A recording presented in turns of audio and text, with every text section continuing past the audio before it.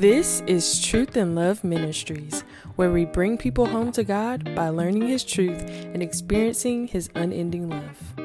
In today's message, we walk through our series on worship. What is it? How do we do it? Why do we do it? We all worship something, even if our worship looks like constantly catering to ourselves. However, if you ever want to enjoy the life you were made to enjoy, you've got to choose to get your mind off everything else and on to what it was truly meant to worship: God. We pray this message refreshes you and speaks encouragement to whatever is going on in your life right now. Now, let's take a listen to the message. Everybody up to speed without actually going over everything that we've covered. I want to do the story about Sam and Steve. Sam, and I might be done change their names around since I did it the first time, but you'll get the gist of it. Sam got up on Sunday morning. He came to church. He came into the church. He heard the music. He mumbled along the words. And when the prayer was prayed, Sam bowed his head and closed his eyes. When the giving came across, Sam came up and put in what he felt like he wanted to give. And when the message was preached, Sam listened respectfully. At the end of the service, Sam got up, he greeted a few people, he left, and he went home. Steve, on the other hand, came to worship. When Steve got up that morning, he sat down and he prayed to God on what he would have him to give in the service. When Steve got to church, Steve listened to the songs, and in his mind he began to, when he heard the words, he began to imagine how good and awesome and great Jesus was. He allowed the music to cause him to imagine and see the beauty of God in the service. When the prayer was prayed, Steve not only bowed his head, but he listened to the words and he started to think on his own life. And while the prayer was being prayed, Steve was in his heart praying and dealing with what God was dealing with him about in his own heart. And when the message was preached, he listened intently, but he was listening for the voice of God. He was waiting for God to correct him and reprove him and to show him some things about himself. At the end of the service, Steve got up and he walked out and he went and greeted some people and he encouraged those people with the word that he had heard himself from God. Steve came to worship. Sam came to church. So my question to you is, did you come to worship or did you come to church? See, over the years, all of us have been taught. We were all raised before we were saved. So there's a lot of things that we know about church, a lot of things that we know about worship, a lot of things that we have heard, we have seen, we have been taught that we think should be a part of worship and think that's what we should do. And the truth of the matter is, most of us are wrong. Most of us are wrong. Most of us got it all messed up, and we are not really truly worshiping God like we should. So, we've covered, well, let me just get to the message. Worship-filled preaching, okay? We're going to talk about preaching today. I know everybody's going to say, well, that has nothing to do because I'm not preaching. Yes, it does. It has something to do with you because it has to do with how you view what is actually being done in the worship service and what your part is. Too often we have taken church and made it like a concert or not a participating event, but something that like watching TV. And people have thought that it is the preachers, the worship leader, It is their responsibility to motivate you and to fire you up and to make you feel good. How wrong you are. It's not our job, not my job. So let's get to what we always cover this screen. Authentic worship is always what? God-centered, Christ-focused, Spirit-filled, Spirit-led, and we have been looking at the elements of true worship, what it is, what it looks like. We looked at singing, praying, giving, and we're looking at each of these as ingredients and how they work together and how they fit and what our part is in these things. What are we to do? What am I supposed to be doing while these things are going on? And today we're going to look at preaching. So why do we do it? Most people outside the church are critical of this part of the service. Everybody loves the singing, right? Yeah, everybody loves the singing, everybody loves the music, but when it comes to the preacher, it is somebody that says, why won't this guy shut up? He just gets up and goes on and on and on. Don't he know that I got to go to Walmart and there's some things that I need to do after church? So why won't this guy be quiet? That was a story I heard about a man was actually doing a wedding, and the lady said that there had never been any preaching about the gospel in that church. So what she asked him to do during the wedding, would he take some time and tell about the goodness of Jesus during the wedding? He said that his son was young at the time, and his wife had to take his son out into the foyer. And while they were out in the foyer, the photographer was there.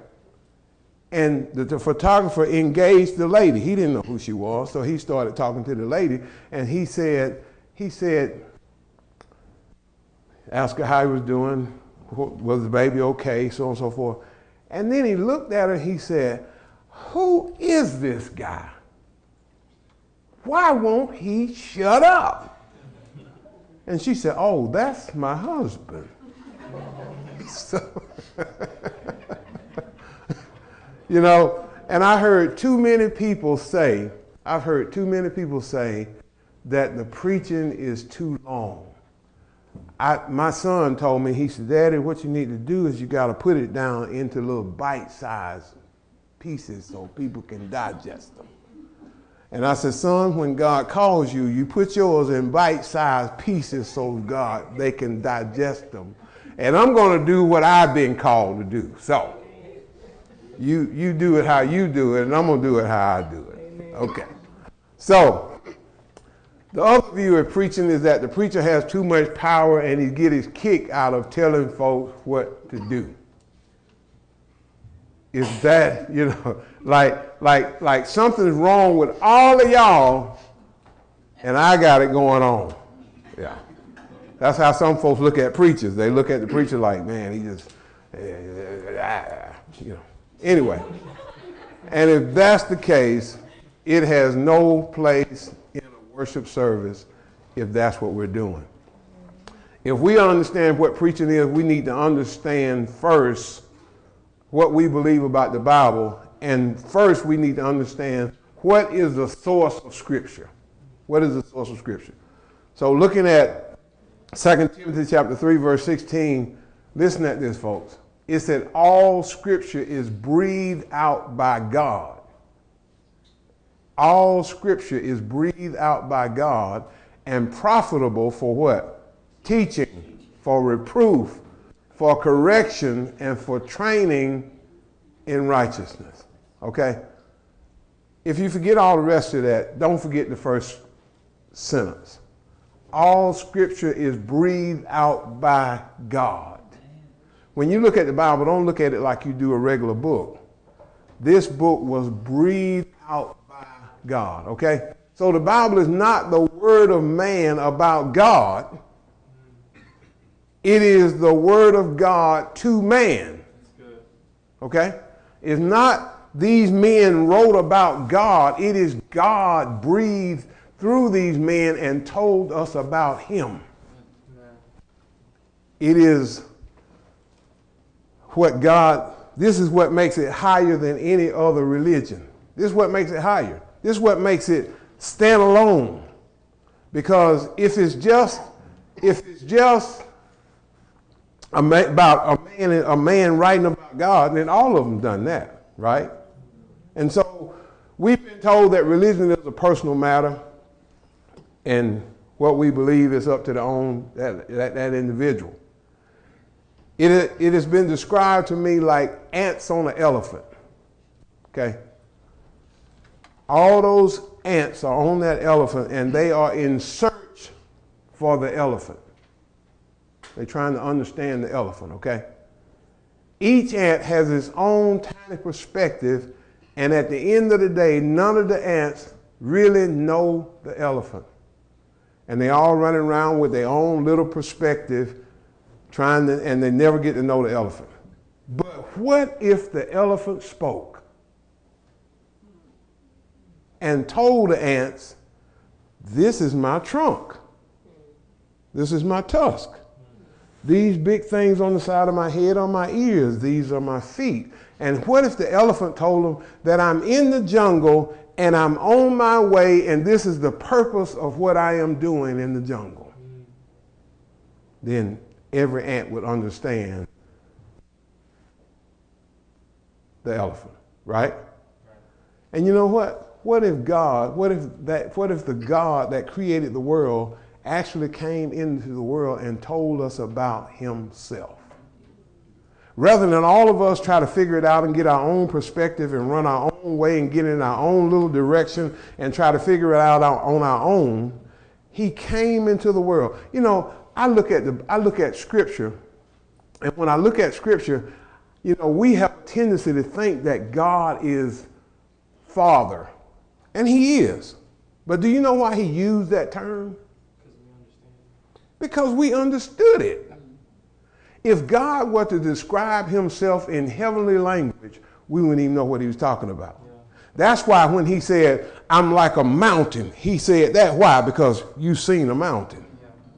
When I hide myself behind the mountain, you can understand that. But he's bigger than a mountain. Yeah. So don't look at him like he's a mountain. When he talks about he's water, he said that because you know the effects and the need and the desire for water. So he putting it in a language where you can comprehend it. But he's bigger than that. He's more than that. So he came into the world and he told us about himself. So that is what the Bible proclaims, and that is what we believe. We as Christian people should have the greatest respect for the Jewish people, because that's who God chose to bring the message about him into the world so that we could get it and understand it. Yeah. Those were the people that made the ultimate sacrifice and paid the greatest price that was ever paid. Okay? So we should have the utmost respect for him. This is who God revealed to speak the language. And God has breathed out his word through the prophets and apostles. And that's what sets the Bible apart from any other religion. No other religion can say that their God breathed their word to them. Their Muhammad is written by men about Muhammad. Buddha is written by men about Buddha. The Bible is written by men, breathed by God, and it came from God. That's what sets it apart. That's what makes it different, okay? So, and that's why our teachers, they can rebuke us, they instruct us, they bring us to the right path and information about God. And this information equips us to live a life that is pleasing to God. That's the purpose of what we do, okay? If the Bible is written by men, then it needs to be in the hall of history. We can put it in a history book, and anybody, a college professor, could teach you about it. But it's not written by men. We believe that it came from God. But if it is God's unchanging word to every culture, our destiny is determined by how we respond to the word of God. And what we believe about its source will determine our destiny. Now, so Secondly, we want to look at what we believe about its power. Okay? Hebrews chapter 4, verse 12. Now, I like it that that first sentence is isolated from the rest of it, because that's important. It's that for the word of God is living and active, sharper than any two-edged sword, piercing to the division of soul and spirit, of joints and marrow, discerning, listen folks, the first and the last sentence say it all for me. Discerning the thoughts and intentions of the heart. Okay? First it says what? The word of God is what? Please don't ever look at the Bible as a dead book. Don't ever look at it as a dead book. I promise you this. If you will pick the Bible up in faith and you will ask God to speak to you through that Bible, I promise you, before you put it down, God will speak a word to you. I promise you he will. I promise you he will. And notice what it says too. It is discerning what? The thoughts and the intentions of the heart. You might be able to fool us, but you can't ever fool God. Never. Okay?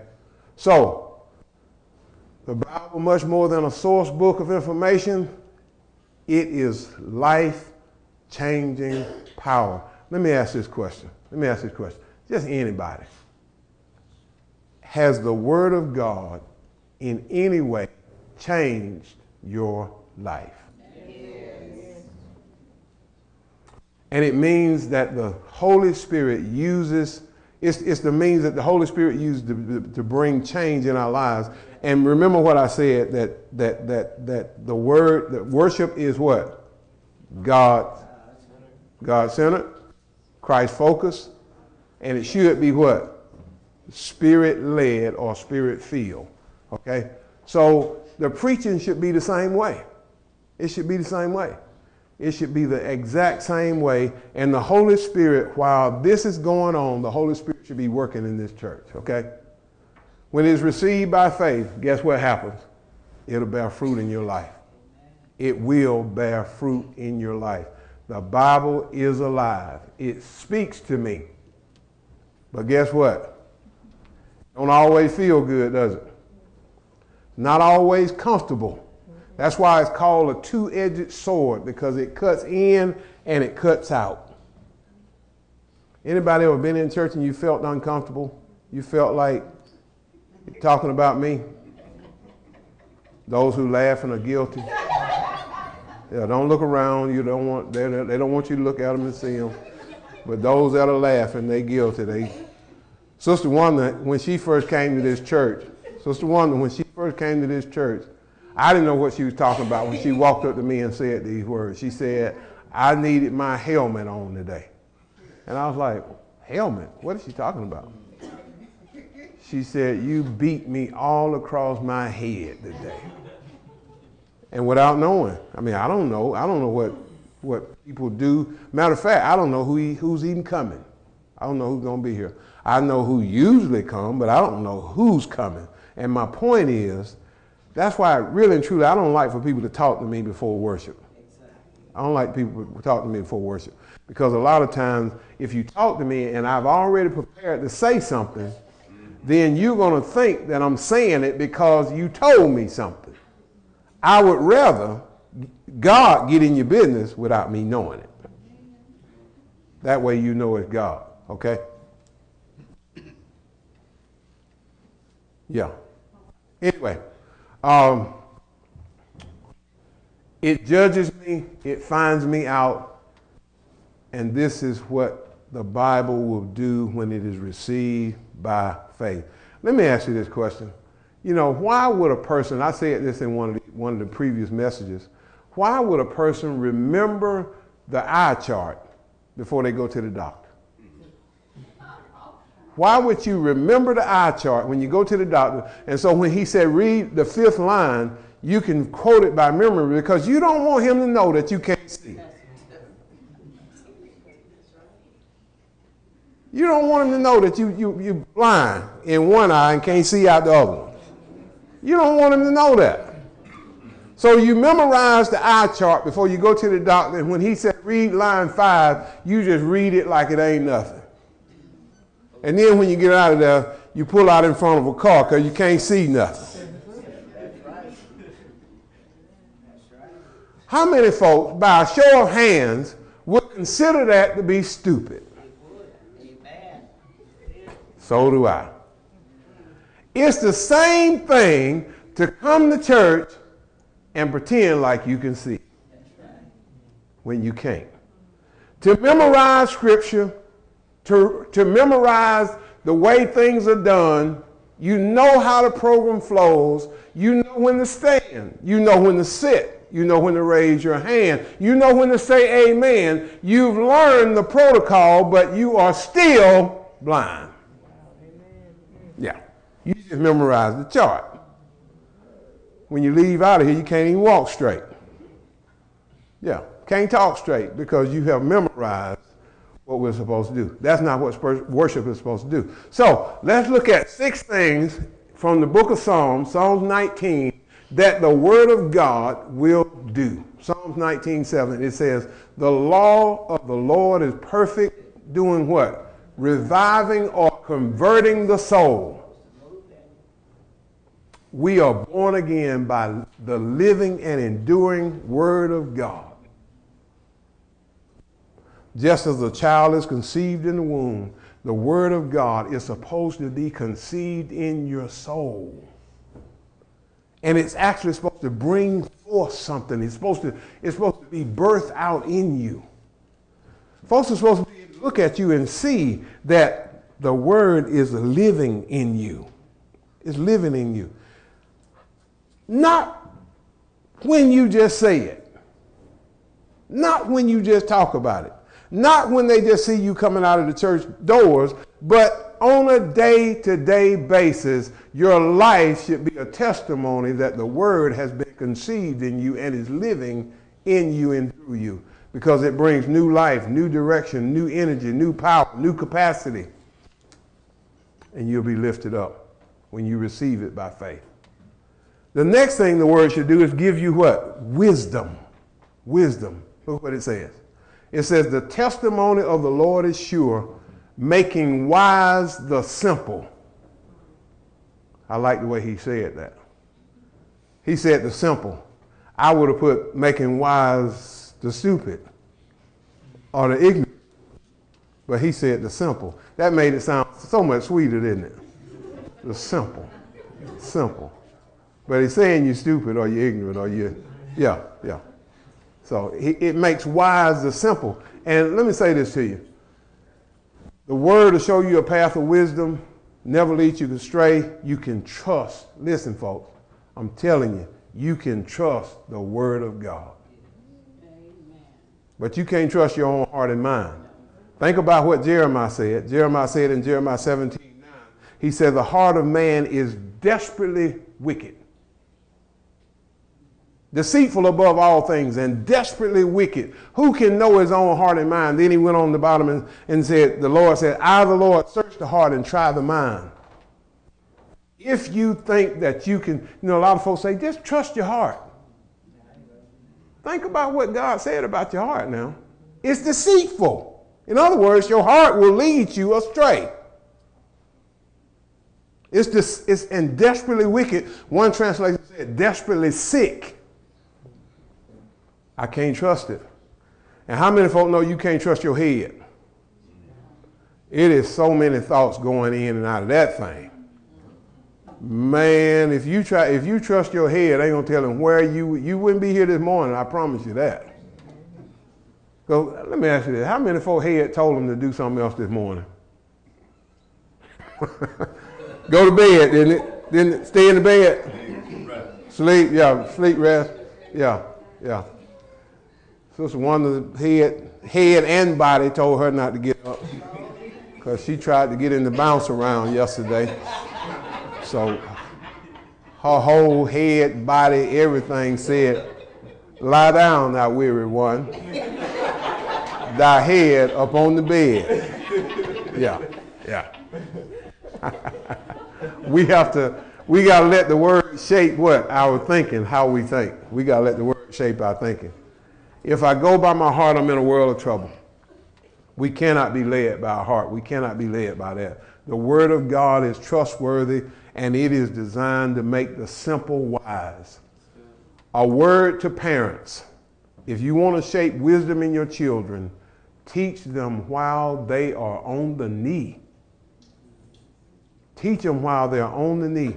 This culture is making our children simple. It's dumbing them down, I'm telling you. But the Word will wise them up. The Word will wise them up.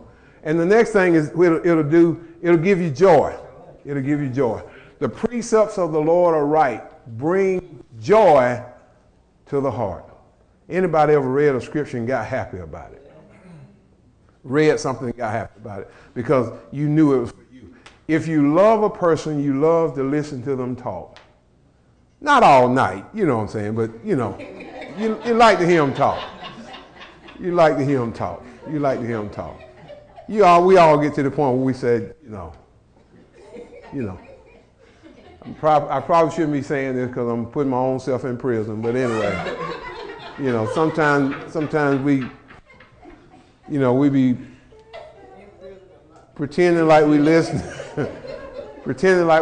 and shaking our head and nodding our head, and we praying on the inside. Will you just please just be quiet for just a moment, just a moment. Yeah.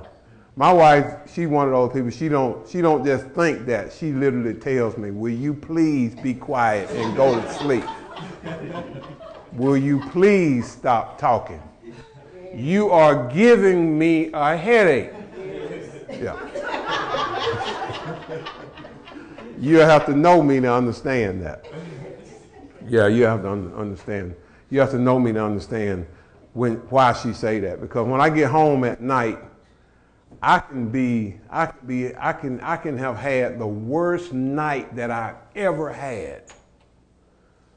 But one thing you got to understand about me, my name is Isaac. My name means laughter. It also means son of the covenant. So every night, without fail, my witness, I never go to sleep without laughing. Never, ever go to sleep without laughing.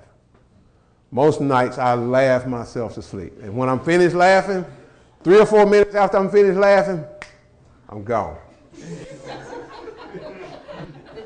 3 or 4 minutes after I laugh. And not only do I laugh, I'm like a gnat. I'm irritant. So, so my second job, the things that help me laugh is to irritate her. So every night when I get home, no matter how bad my day has been, I am going to do what I know irritates her, that makes me laugh, and then I go to sleep. Every day without fail. Unless she's already asleep. Thank you, Lord. Anyway, if we love somebody, we love to listen to them. How can anybody know that the God of the universe is speaking to you or may speak in a place and we consider that dull or boring? How can that be? Something wrong with us. Next, it brings hope. 19:8, second part of that verse, he said, the commandment of the Lord is pure, giving light to the eyes. Because sometimes folks feel like they're in absolute darkness, can't see anything, don't know how things are going to work out. But David is telling us the word is a light source and it will give you hope. I'm telling you, it'll give you hope. I'm telling you, when I was listening to the music today, when I was listening to the song that says, He knows my name. When she got to the part where she said, no giant can defeat me. No mountain can stop me. No battle can turn me, or whatever it said. Anyway, I saw all the things that I consider to be giants and realized they cannot defeat me. They cannot defeat me. And it gave me some hope, because see, I've been off work for 2 weeks, and I'm dreading going back. Just being honest. But it gave me some hope to face what I got to face and deal with what I got to deal with. So next, it warns us. Moreover, by them is your servant warned. All right now. That's my job. That's my job. That's my job. My job to last now. Moreover, by them your servant is warned. Guess what? The word not only points us out to the right direction, it keeps us from what? The wrong direction. It seeks to keep us on the narrow path when everything in me wants to do the wrong thing and go the wrong way. The next thing is, it's a reward. In keeping them, there is great reward. Okay? Listen now, in keeping them, there is great reward. Notice it didn't say there is a reward for keeping them. It is in keeping them. He said it's like a tree planted by the rivers of water. He said its fruit shall not wither, and everything that it does shall prosper. And it's why? Because I am in the word. Yeah. And the word is in me. Now, every now and then, I do the word, and I might get a reward for doing it, but I want to be in it, so it's just a continual life flow that flows from me. And there is no greater life than we could ever live, if we could ever get to the place where we truly live according to God's word. Okay? It takes the Holy Spirit to bring benefits into the soul of one who believes. So how can we experience all of that comes from the word? The only way we can, if we submit ourselves fully. Somebody say, man, we got some work to do. We got some work to do. Because submitting myself fully means my spirit, my soul, my body, which entails my mind, my will, my emotions, my imagination, my memory, all of my thought processes, everything totally submitted to God. We got some work to do. Okay, so we talked about its source, its power, now its authority. You cannot be a channel hopper when it comes to the word. And we found a lot of people that are this way. What do I mean by a channel hopper? Mean church is church, but let's put it in TV perspective. You turn the TV on, and it's on a channel and a picture that you really, I don't really care for that. So what you do?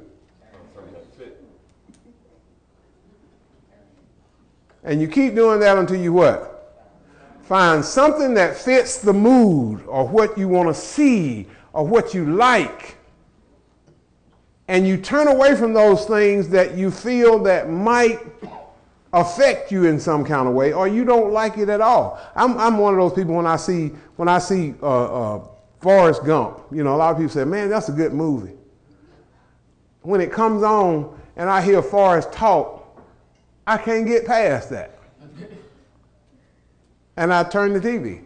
I can't stand to watch it. And so what I'm saying is, we cannot take God's word and find the parts that make us feel good. We can't just flip through it and say, I listen at people. I used to listen at people years ago, and they talk about Deuteronomy 28. I'm gonna be blessed going in, blessed coming out, blessed in the city, blessed in the field, blessed when I come in, blessed when I go out. Whatever I put my hands to is going to prosper. And they want to read all that. But it also says, he who hearkens diligently to the voice of the Lord God, he said, these things shall happen to you. And he said, those that don't hearken, don't nobody want to read that part. We just want to read that top part. So in other words, I'm channel hopping. I don't want to know the part where what happens when you don't do it. I just want to know the part when you do it. I want to be able to tell people, man, I'm blessed in the city, I'm blessed in the field, I'm blessed when I come in, I'm blessed when I go out. I'm too blessed to be stressed. Yeah. Anyway, in order to reap the whole benefit of the whole scripture, we have to be willing to come under what? All of it. All of it. All of it. Look what Jesus said in Matthew chapter 4. Yes. Look what Jesus said. Help me out, Mark. Okay, here we go. Here we go. Look what he said now. After being tempted in the wilderness 40 days and 40 nights, the tempter came to him and said, if you be the Son of God, turn these stones to bread. Jesus said, it is written, man shall not what? Live by bread alone, but by what? He going to live by what? Every word. In other words, I can't go in there and pick the parts that I want and leave the parts that I don't. In other words, God is like my mama. See, if I had eaten what I wanted to eat, I wouldn't have lived past 10. Because I would have ate cake, meat, chicken, ice cream, candy, drank sodas all the time, would have never drank water, and I would have been dead at probably 12.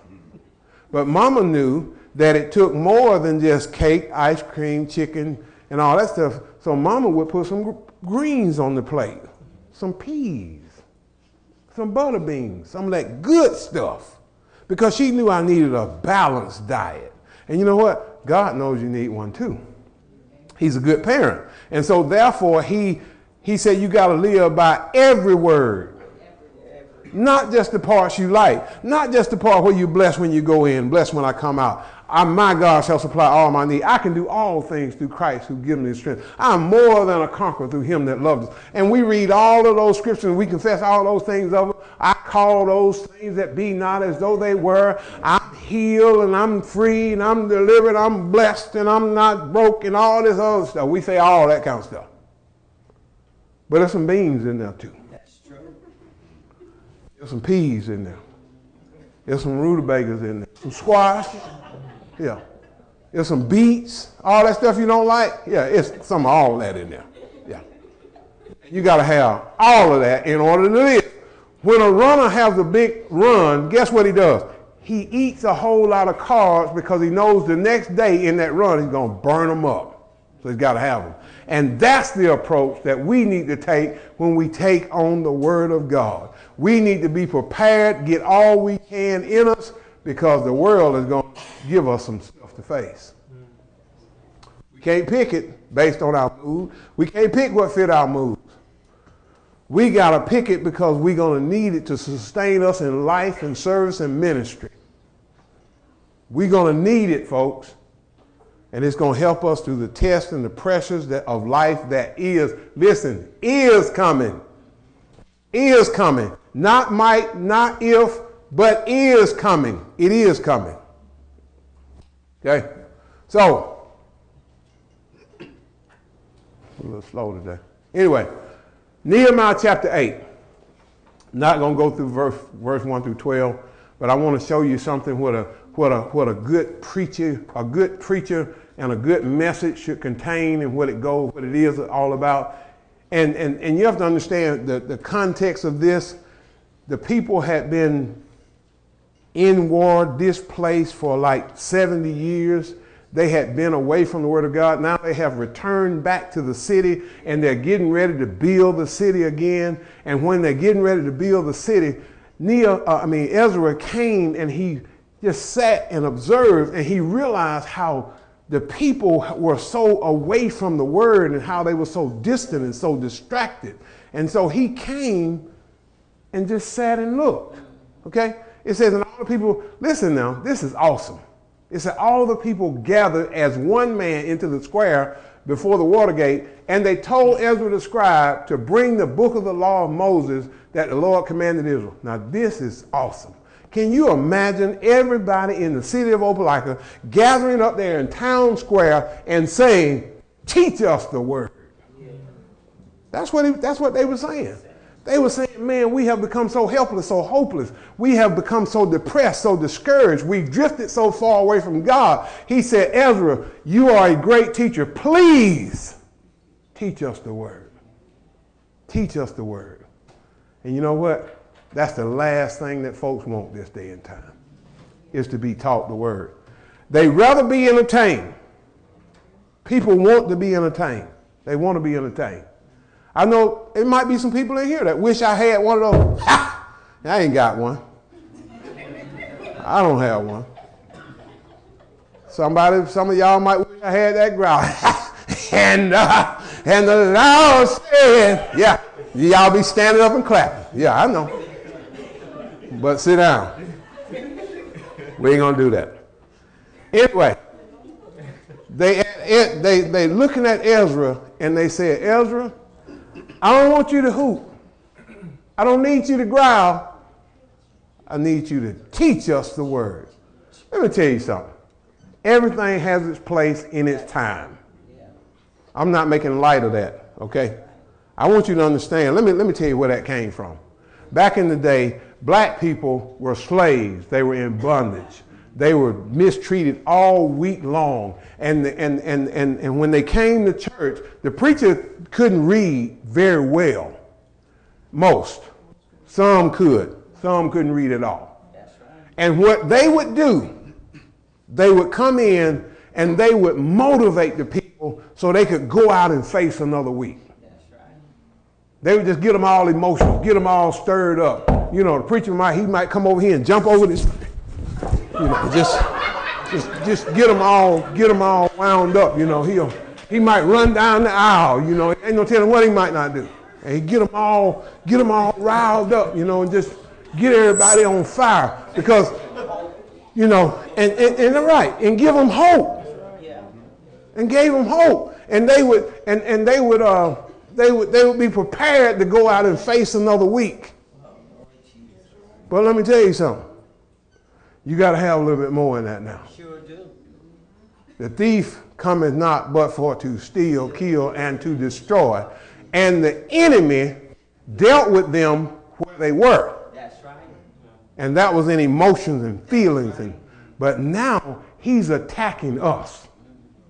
And he's trying to steal, kill, and destroy not only you, your children, your jobs, your neighborhoods, everything. You got to know how to fight this thing. Okay.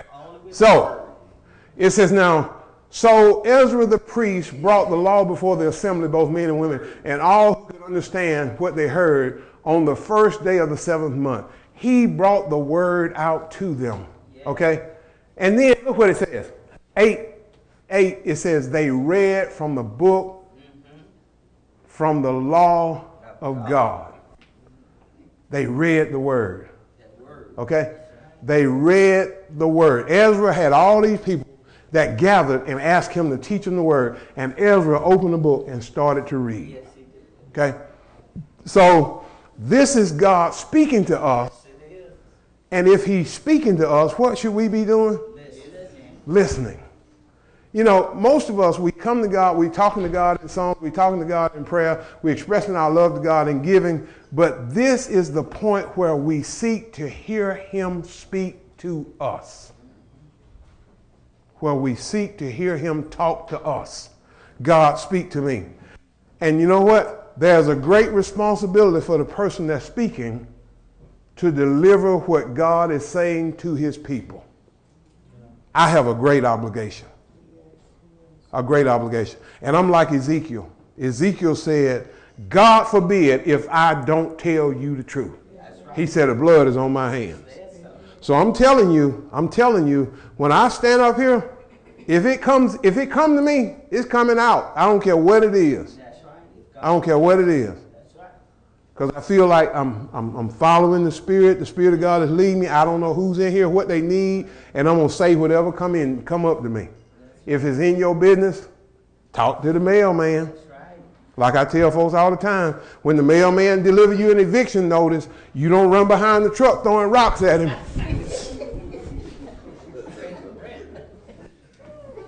He said, I'm just putting it in the box. You need to go see the man that sent it. So if y'all got a problem with what I say, don't throw rocks at me. Throw your rocks up. Because I'm just telling you what I believe God telling me to tell you. That's my responsibility. And also, you have a responsibility as a hearer to desire to hear what God say to you. And unless you came like the man that remembered the eye chart, You came because you want to fool somebody and think that you make them think you can see, when the truth of the matter, you can't. Now, if you came for that, then you're going to be held accountable for that. But I'm going to do my part. I'm going to tell you what he tell me to tell you. If you leave and don't come back, like the man on, what name of that picture we used to watch a long time ago? I know Soul Train used to do it. Wish you love, peace, and soul. Yeah. I wish you love, peace, and soul, but I'm going to tell you what God tell me to tell you. Wish you love, peace, and soul. I have been standing in this church, and I was preaching one Sunday, and some people got up and they walked out while I was preaching. Know why? Because I said something contrary to what they wanted to hear. I didn't know that then. I thought they, thought they had a call or something. I didn't know I had done stepped on some toes. But I have a great responsibility, and you have a great responsibility. And when you leave home, you ought to desire to hear from God. You ought to come through the door saying, God, don't let that man stand up there and try to entertain me. I didn't come to be entertained. I need to hear something. That's how you ought to come. If you don't come that way, then you don't need to come. You're wasting time. And so we need to hear something. And if all we do is come to worship to talk to God, to get him involved in our programs and our little situations, circumstances, God fix this, God do that, God do that. And then what about him? What about him? He wants to speak. This is why he brought us to this place and this point. This is the purpose of worship, so that God can tell you what he wants. You've been telling him your problems all week. He done heard you cry all week long. He been listening at you fuss and gripe and complain all week long. If we are just here to tell God our story, then we are wanting to use him. We just saying, God, I just need you to do some stuff for me. I don't really need you in my life. It's just like I told a police officer the other day. He came over here, and he and I were talking, detective. He and I were talking, and I told him, I said, back in the day, I don't know whether some of y'all remember this or not, but the police used to set up a speed check, a license check over by my house. And I told him, I said, back in the day, I didn't like the police. I said, I was like, why are they over here? That's how black folks are when they're in black neighborhoods, Why are they over here? What are they doing over here? Why don't they go somewhere else? And I had people to pull in my yard because they didn't have driver's license. I was act like I came to see you. I ain't got no license. I said, come on in the yard, man. Hey, how you doing? Where you been? Yeah. You seen them. Several of them pull up in the yard because they didn't have no driver's license. Act like they came to visit me. I was like, what are you doing coming over here? Police could have looked at my face and knew he didn't have no license. But anyway, and I was telling the police officer, I told him, I said, back in the day, I didn't like the police being over in our neighborhood. And, people are like that now. They don't want the police around until they dial 911. And then they're like, what's taking them so long? Yeah. And that's how we are with God. We want God to be 911. We don't want to talk to him all week long. We don't want to have nothing to do with him. We don't want to say nothing to him. And then when something happens, we want to get on our knees, and immediately he pop up in the room. Boom! But it don't work that way. And then he takes his time, and he comes when he gets ready. And you're sitting there saying, yeah, we want a 911 God. But I'm telling you, you ought to come in here and you want to hear whatever, you ought to be where you want to hear whatever it is God want to say. Show me me. That's what you ought to be saying. Show me what's going on with me. Good, bad, ugly, or indifferent, okay? We can't just come to talk to God if we are not ready to listen to him, to know what he wants, what concerns him. And not only was he just reading the word, he was explaining the word. Watch this. Nehemiah 8. He said, making it clear and giving the meaning so that the people understood what was being read. That's the preacher's job. We were listening to a preacher last night. This preacher, man, I bet he jumped through about 15, 20 scriptures. Didn't explain none of them. And all in between the scriptures, he was he called himself speaking in tongues, but it sounded like he was laughing. Ha, ha, ha, ha, ha. You know. I'm not making fun of the man. I'm just telling you what I heard. It's our job to make it clear, giving the meaning so that the people understand what's being read. And I'm going to tell you something. This is what I prayed for. This is what I prayed for. I asked God for an ABC gospel. I don't want nothing that somebody got to go home and say, let me look that word up he just said. That's right. Oh, that's what, I got it. Now that's what he was trying to tell me. Because what most folks do in church, when the preacher uses a big word, they all nod their head like they know what he's talking about. They be like, I don't know what he's talking about. I ain't got a clue what that word means. But yeah, preacher, yeah, I agree with you 100%. Yeah. It's our job to make it clear and understood what's being read. And I'm going to tell you how simple it is. You know, a lot of churches, and I'm not knocking them, God bless them, and if God give us one, I'll take it. But the truth of the matter is, you know, people, they came up with children's church and all this stuff. They put children off to the side, and they have these special little things for them where they can jump and act wild and do all this kind of stuff. You know, but, you know, when I grew up, you were sitting in church with mama where she could pinch you, slap you, hit you, and give you the eye. Do it again. I mean, my mama eye would say, do it again. Her mouth wasn't moving. Her eye was saying, one more time. And we knew this. And that's how we were trained. That's how we were raised. But I asked God for an ABC gospel, and this is the fruit of it. When him and his sister, I think y'all came together, didn't you? I believe they came up together. They were young kids. They were young kids. When they heard the message, they walked up front and they said, I want to give my life to Jesus. In church service, not in children's church. And you know what I said to them? The first thing I said to them, did your mom and dad tell you to come up here? If they did, go sit back down. And this is what they told me. They said, nope. Mom and Daddy didn't tell us to come up here. We heard what you said, and we want to give our life to Jesus. And guess what? That's been 10, 15 years ago or longer. And he's still serving God. Without a children's church, without a baby Sunday school. I'm telling you, the Word of God, it works no matter how old you are. And it's our job to make it clear and simple so that the people can hear it and understand. If the message is not simple enough for the simplest person, it's too complicated. That's right. It's too complicated. The heart of preaching is explaining, make clear language, what the Word of God means. And here it is. He didn't make up a message. Ezra had to explain the message that God was giving. There are a lot of churches that's doing this. Not the preacher's job, try to find out what the people want to hear. No. I'm not doing a survey. I'm telling you now. I'm not doing a survey. I'm not doing a survey to find out what message y'all want to hear. Right. I'm not doing that. My job is to hear God and then to bring it. The Holy Spirit's job is to draw the ones that need to hear that. And their job is to discern what the Word of God wants the people to hear and explain it in a way where they can understand what God is saying. Listen, Ezra did not create the message to suit the audience. He explains the message that God had already given.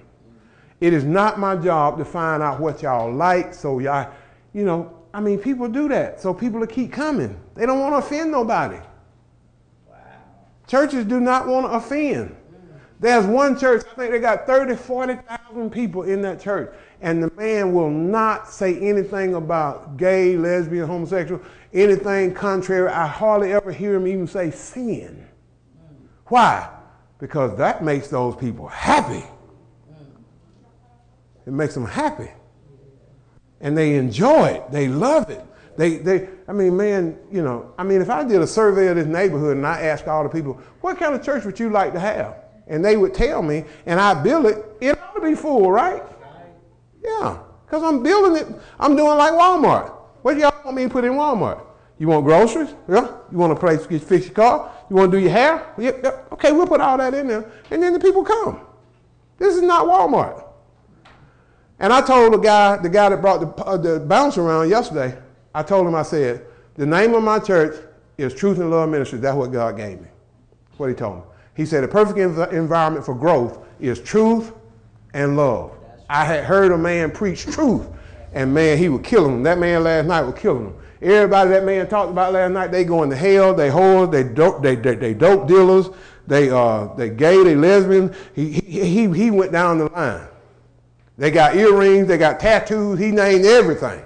And he said, they all going to hell. I ain't seen nowhere where a tattoo gonna send you to hell. I hadn't. But anyway. But he was telling all this stuff, and God said, he said, that's the truth. The man that I used to listen to, he was telling the truth. But the truth is rough when it's by itself. The Bible said the letter of the law killeth, but the Spirit brings life. And so he said, now I heard the other preacher say, the other preacher said, God is love. He loves you. He loves you, Aaron. He loves you. He loves you, boy. Yeah, he loves you. No matter what you do, he loves you. Yeah. I just made a fool out of him. Yeah. I mean, God does love him. But then I got to tell him the truth, too. God is justice. And this is the environment for growth.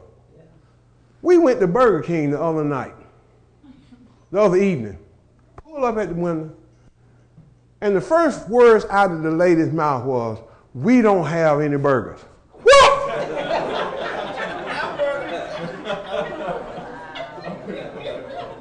I said, huh? I got to buy my wife some chicken nuggets at a burger place. I didn't even ask why. Here's my point. This is my point. My point is, if you go to a church and that church got a sign that said Miracle Center, every now and then you ought to see one.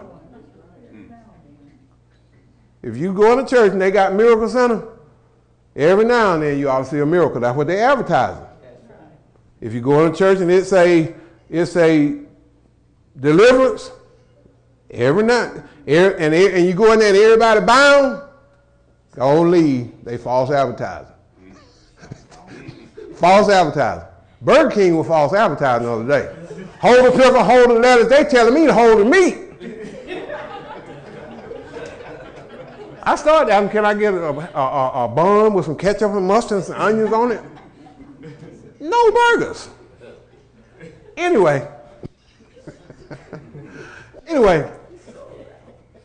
he doesn't decide on a message and find scripture to back it up.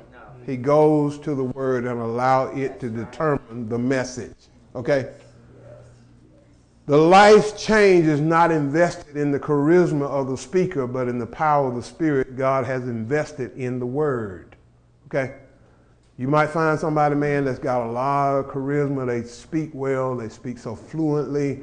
They don't do like me. They don't use some anks and some ifs and some, they'll slay a verb every now and then and kill a noun. They put it in the wrong place. I do all of that. But, you might find that person that got all that charisma and speaks so well and so fluently and don't split verbs and do all that stuff that I do, but there's nothing there. There's nothing there. The next thing you got to do is apply the word. Look what it says, Nehemiah 8:9. It says, for all the people wept as they heard the word of the law. Why were these people crying? It said they wept as they heard the word of the law. He was preaching the word and people were crying. That says something about the preaching. He wasn't doing what? He wasn't stroking their ego. He wasn't telling them how good they were. He was showing them something else. He was telling them something else. He preached the word and they saw how far they were from God, from where God wanted them to be. And that is always the effect of true preaching. It is not to make you feel good. It is not, I hear people say, man, I went to that church. I didn't feel comfortable. Okay. Might want to watch that. You might want to watch that. If you're looking for comfort, Go buy your lazy boy and stay at home. That's where you're going to have comfort at. Yeah. You can put it in whatever corner of the room you want it in. You can put it over there. You can put it over there. You can kick it all up. You can just sit in it straight. You can kick it up a little bit. You can kick it all the way back. This ain't no place of comfort. This is a hospital. This is a room of surgery. The Holy Spirit comes in. He want to take the sword of the Spirit, and he want to cut inside of you. He want to go inside of you and see what's wrong with you, and he want to fix it. But I'm telling you, he's a sweet surgeon, man. He can come in here and cut your heart out, lay it on your chest, work on it, put it back in, sew you up, and leave you out, and send you out laughing. Yeah. Preaching exalts the Savior, humbles the sinner. People that have little time, the Pharisees, they didn't have much time for Jesus. Why? Because they had what? A high opinion of themselves. Folk that don't want to hear from Jesus, they got a high opinion of themselves.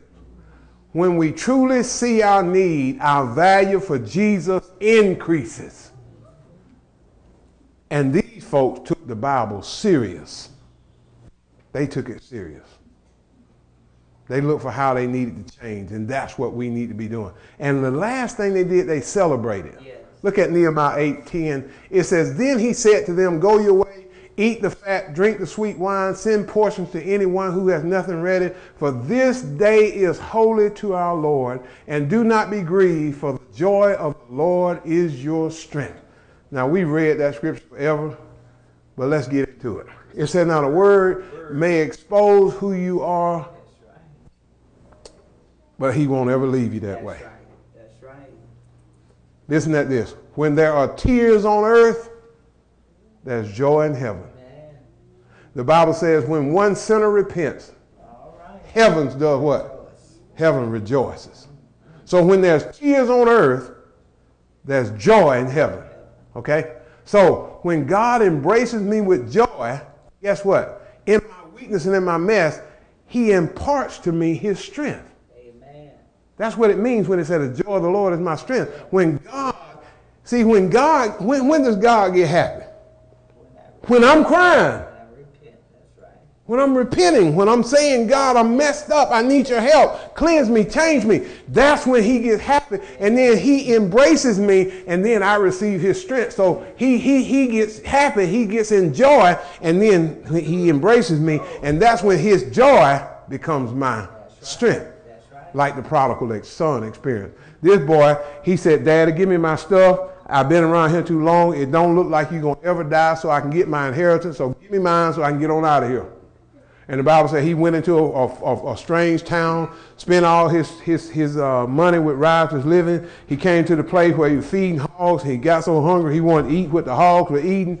And he came to himself. He said, my father has servants that's living better than this. He said, I'll go to my father and I'll say to my father, I sinned against heaven in your sight. I'm no more worthy to be called your son. He said, make me as one of your hired servants. And then he came, the father saw him, ran to him, fell on his neck and kissed him. And he came to his daddy. He says, Daddy, I sinned against heaven and before you, and I'm no more worthy to be called your son. Now that's amazing to me. This is an amazing story. Because look at here now. This is what he said. This is what the son said. Okay? But this is what the father said. But the father said to his servants, bring quickly the best robe, put it on him, and put a ring on his hand and shoes on his feet. And then he said, and bring the fatted calf and kill it, and let us eat and do what? Celebrate. Because when we cry, guess what God does? Celebrate. He celebrates. And when the daddy came out with joy and reached for his son, the joy of the father was the son's strength. Amen. He said, for this my son was dead and was alive again. He was lost and is found. And they began to celebrate. When there's tears on earth, there's joy in heaven. When we come to the place where we messed up and we see what we need to change, guess what? God himself reaches out with joy and embraces us. And his joy give me strength to move on. Grace and truth, grace and mercy came through Christ. And that makes all things possible for you. Can you see? This is what preaching is supposed to be. Reading, explaining, humbling us, applying the word, celebrating the word. And these are not words of men about God. These are words from God to men. This is what God is saying to us. This is the ministry of preaching. It is not for us to feel good or to have comfort. It is for us to see ourselves. The Holy Spirit should be working, should be moving. He should be talking to you. He should be speaking to you. He should be challenging you. He should be showing you you. And when he does, you ought to be humbling yourselves. You ought to be trying to say, Holy Spirit, show me how to apply this word to myself. And then once you do, you ought to be celebrating and realizing that the joy of the Lord is your strength. Let us pray. Thank you, sweet Jesus. Thank you, sweet Jesus. Thank you for true worship. Thank you for the ministry of the word. Thank you for bringing forth men that you've called, that you've raised up to be your mouthpiece. I pray that we seek to hear you, want to hear from you, want to know what your will is concerning us, what your desire is to us, what you would have for us to do. I pray that as we go through the elements of worship, we'll see where our part is and where we fit in and how we should be interacting with you in worship. Even as the word is going forth, we should be listening for what the Lord is saying to us and asking him for help in bringing it forth and bringing it about in our lives, that we may bear fruit that's worthy and brings you glory. We bless you for it. We praise you for it. We thank you for it. In Jesus' name we pray. Amen and amen. Thanks for listening. If you enjoyed what you heard, make sure you subscribe and share with someone you know. And tune in next week for more sermons from Truth and Love Ministries.